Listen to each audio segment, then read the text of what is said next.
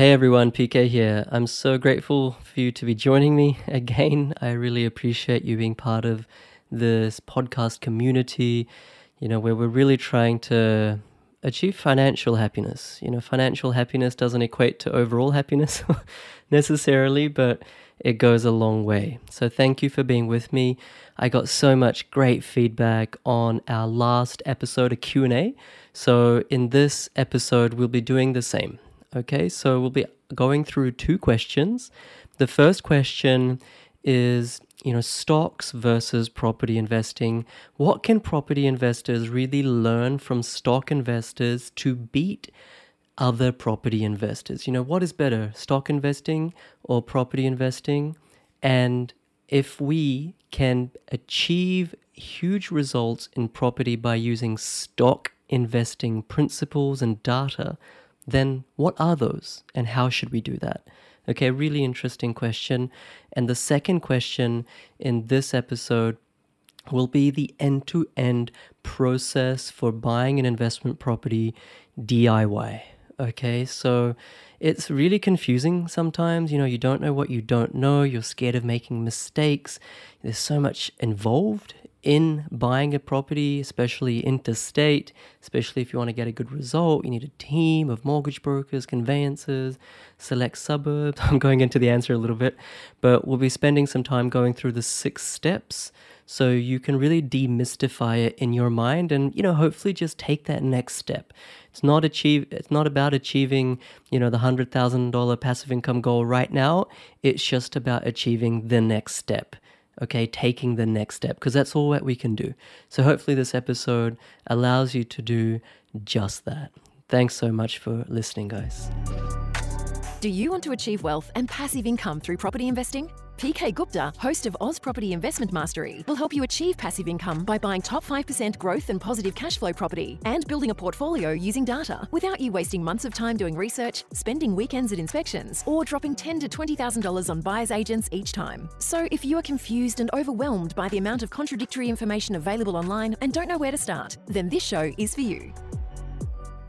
So the first question is stocks versus property investing in Australia. Which should you prioritize? And what can we learn? What principles from stock investing can we apply in property investing to get an unfair advantage? So let's just think about how you make money in the stock market. And bear with me, this is going to be useful. You make money in the stock market in its simplest sense by buying low and selling high. Okay, you buy a stock really low, cheap, and you sell it in the future when it has risen. Now, the thing about the stock market is that everyone is trying to do that. Okay, no one is buying a share or no one is buying a stock because they have some warm, fuzzy feeling that they want to help a company or they want to use that stock as some sort of charitable or philanthropic venture.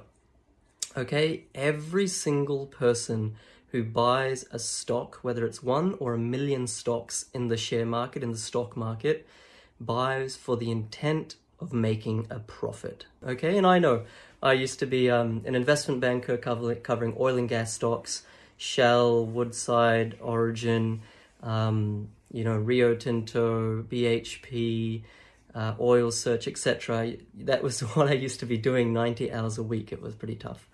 And I know how hard it is to make money in the stock market because everyone is trying to do that.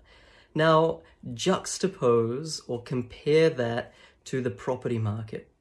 Is everyone trying to make money in the property market? You as a aspiring property investor or an experienced property investor, maybe you have a young family and you've already got a couple of properties under the belt or you're starting your property journey. You as a property investor want to make money in the property market, but 70 or let's say 60 to 70% of people aren't really too bothered, right? And the reason is that 60 to 70% of people in Australia who buy residential real estate buy it for the purpose of living in it.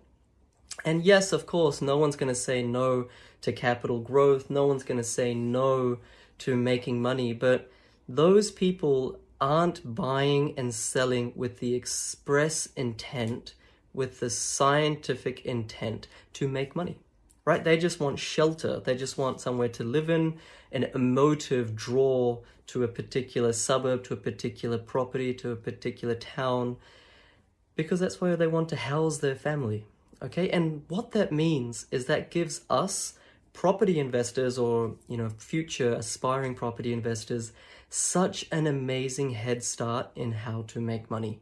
Because in the stock market, you are competing against millions of cutthroat investors trying to beat you. Because the only way that you'll make money in the stock market is if you buy low and sell high. And that means that someone has to actually buy high, right? So someone thinks that that stock is going to go even higher, and you think it's going to come down, therefore you'll sell. So another sophisticated person is betting against you, right? It's sophistication versus sophistication. Whereas in the property market, the majority of people who buy and sell residential real estate are not sophisticated. They are not buying with the intent of making money. They are not selling with the intent of making huge cash. And that puts us in such a terrific position, right? Because if you can educate yourself, if you can know more than those 60 to 70% of people, then you are, you know, miles ahead of them, and you can actually, you know, take advantage, right? It's a bit like running a 100-meter sprint, but, you know, 60 to 70% of your competitors are starting 10 meters or 20 meters behind you. That's going to give you such a head start. That's going to give you such an advantage, right? In the stock market, we make money through long-term trading and short-term trading. Long-term trading means looking at the discount cash flows of an organization, seeing how it will perform over the next 5, 10, 15 years, and discounting or bringing those future cash flows, stick with me here, into the present and saying, okay, if this is the value of the company and these are how many stocks or shares are for offer, well, this divided by this equals your value per stock. Okay, that's long-term trading. And short-term trading means looking at charts, looking at graphs, dozens and dozens of them, and really assessing whether this stock is going to bump up or whether it's going to collapse or whether it's going to be volatile and where we should buy and sell. Now, in property investing, it's really remarkable. And, you know, I'm sure you will resonate with this.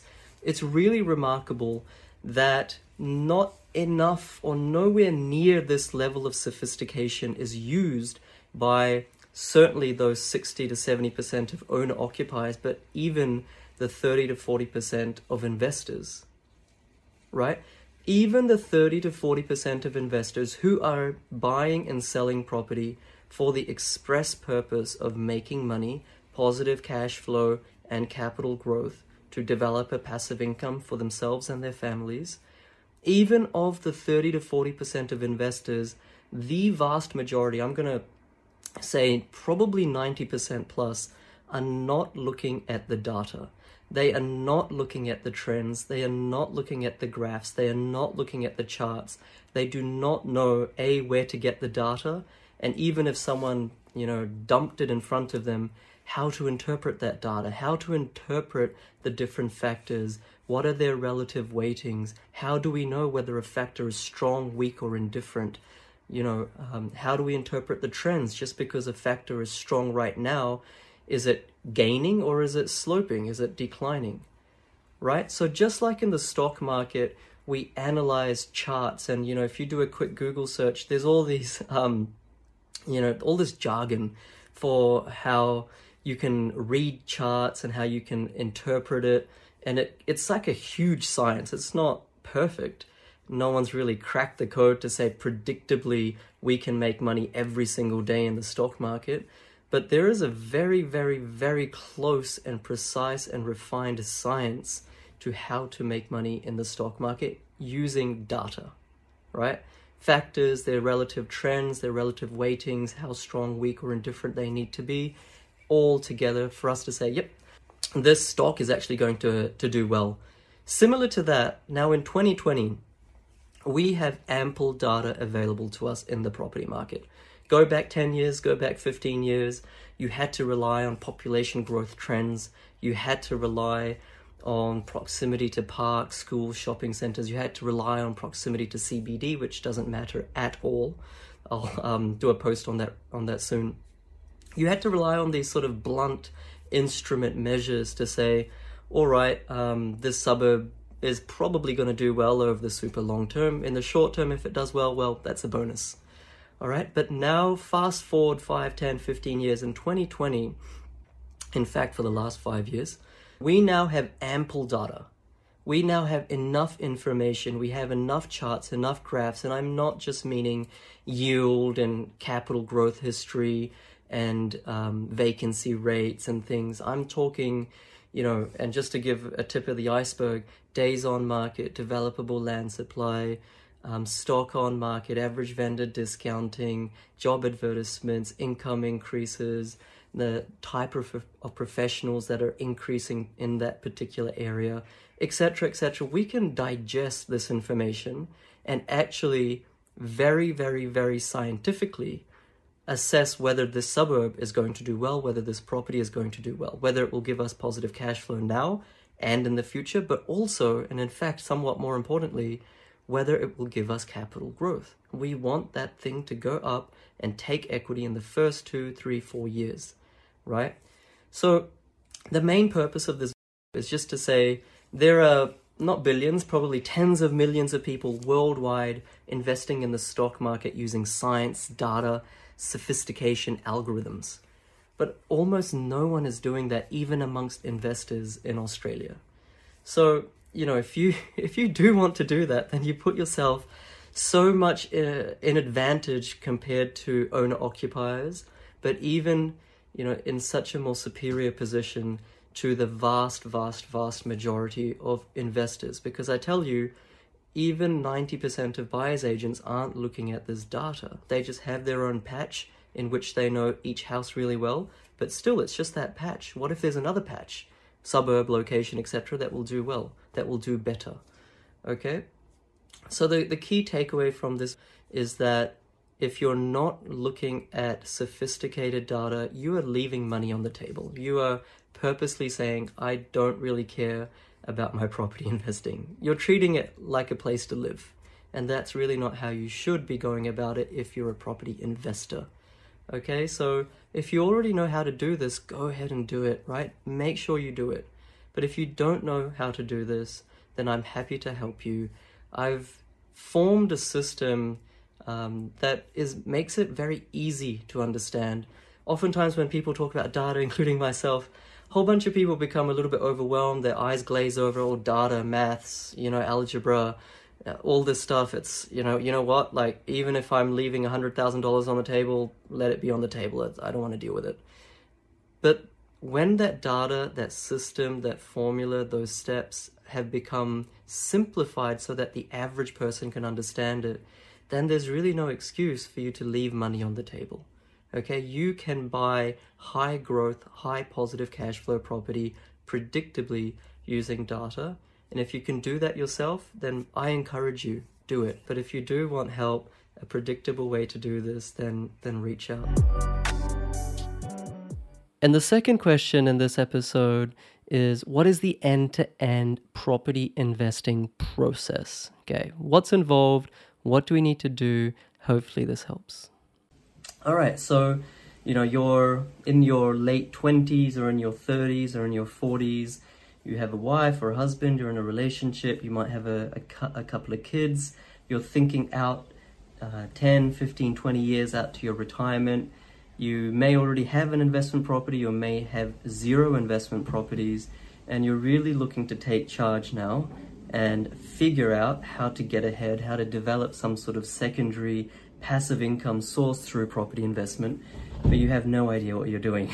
Okay, you're not alone. I speak to hundreds and hundreds of people every single month that are exactly like this.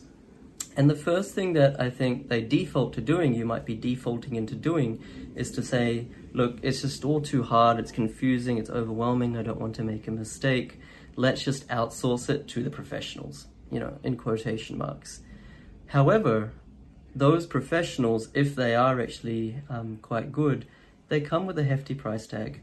A good professional will come with a price tag of $10,000 to $15,000, and you don't really want to pay that. At least most people don't want to part with that. So I'm going to talk about today how you can actually cover off both the art and science of property investing yourself, why you don't need to spend all this money for a super expensive professional.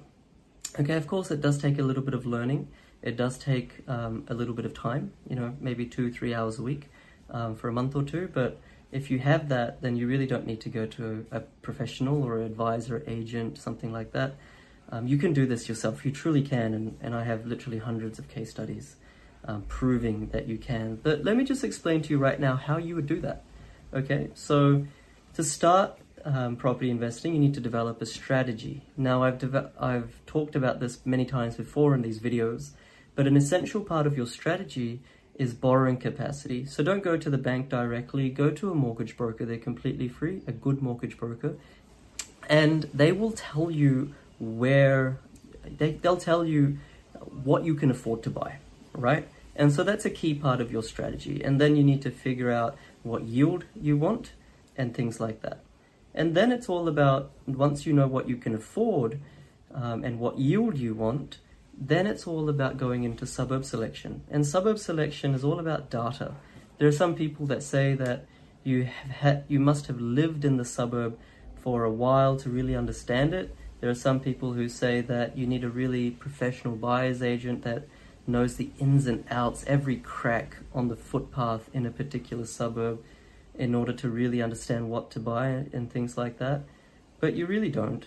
All you need to know is the data, and I've harped on about this a lot, so I'm not going to talk about that too much. Suffice to say though, in about 3 to 5 hours worth of work, you can take the 15,000 suburbs across Australia, hone them down using data filtering, and come up with your best or 2 best suburbs that you should be buying in. Now, once you've selected the suburbs, then it's about where in that suburb should you be buying, which streets and which types of houses. And that is easily achieved through more data and through more qualitative data. So not just quantitative, but qualitative. So what I mean by qualitative is zoning. Where are the flood zones? Where are the bushfire zones? Where are the flight paths? Where are the main roads?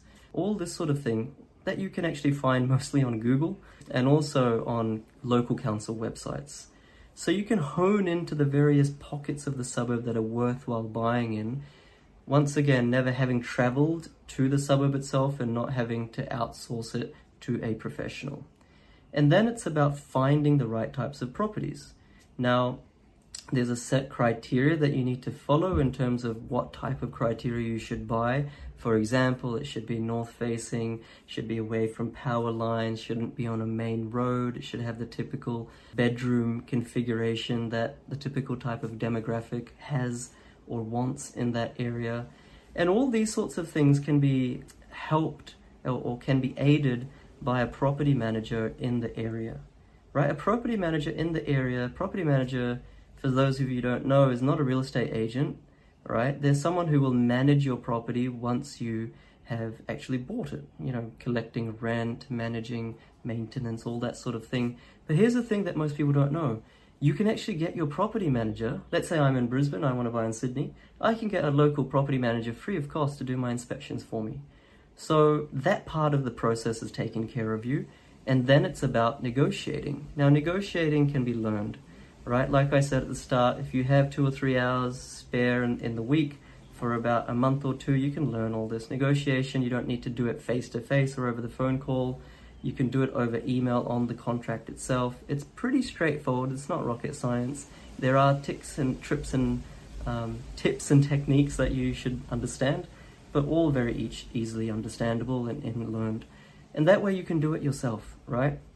And so you negotiate with the agent, and then your conveyancer will hold your hand through the rest of that contract process. So you don't have to worry about things. Your property manager in the meantime is, once the house is unconditional, the property manager is finding a tenant, right? And once you've settled, which your property manager also will handle for you, the exchange of keys, the pre-settlement inspection, then it's about getting a depreciation schedule, which Once again, if you don't have a quantity surveyor, let me know. I'll give you mine free of cost.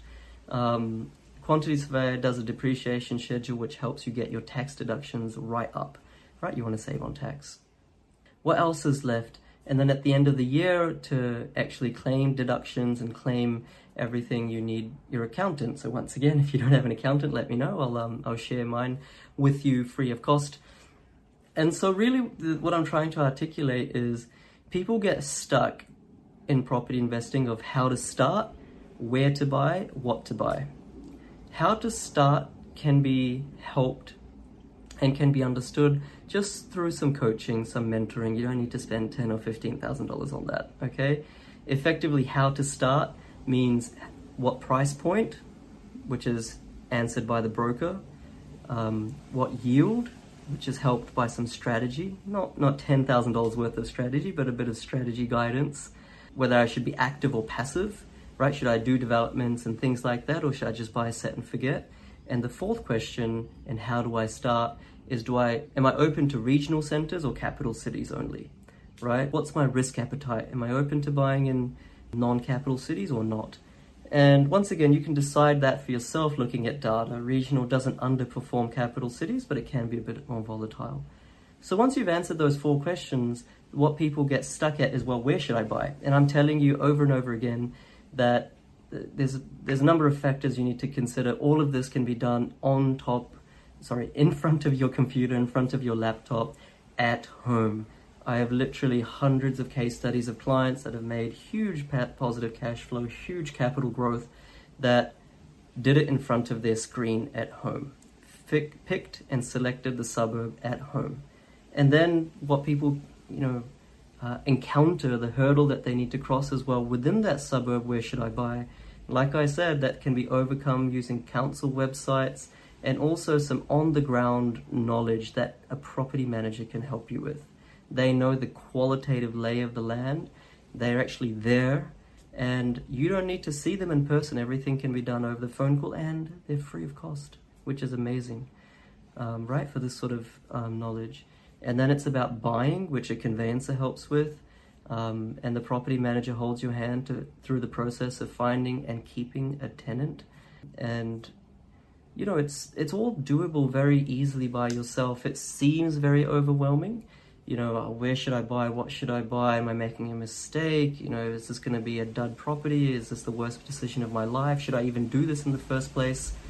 You do need some help to understand the process, right? So most people in my experience, whether they're already property investors or they're brand new, they need some help to understand everything a little bit more detailed.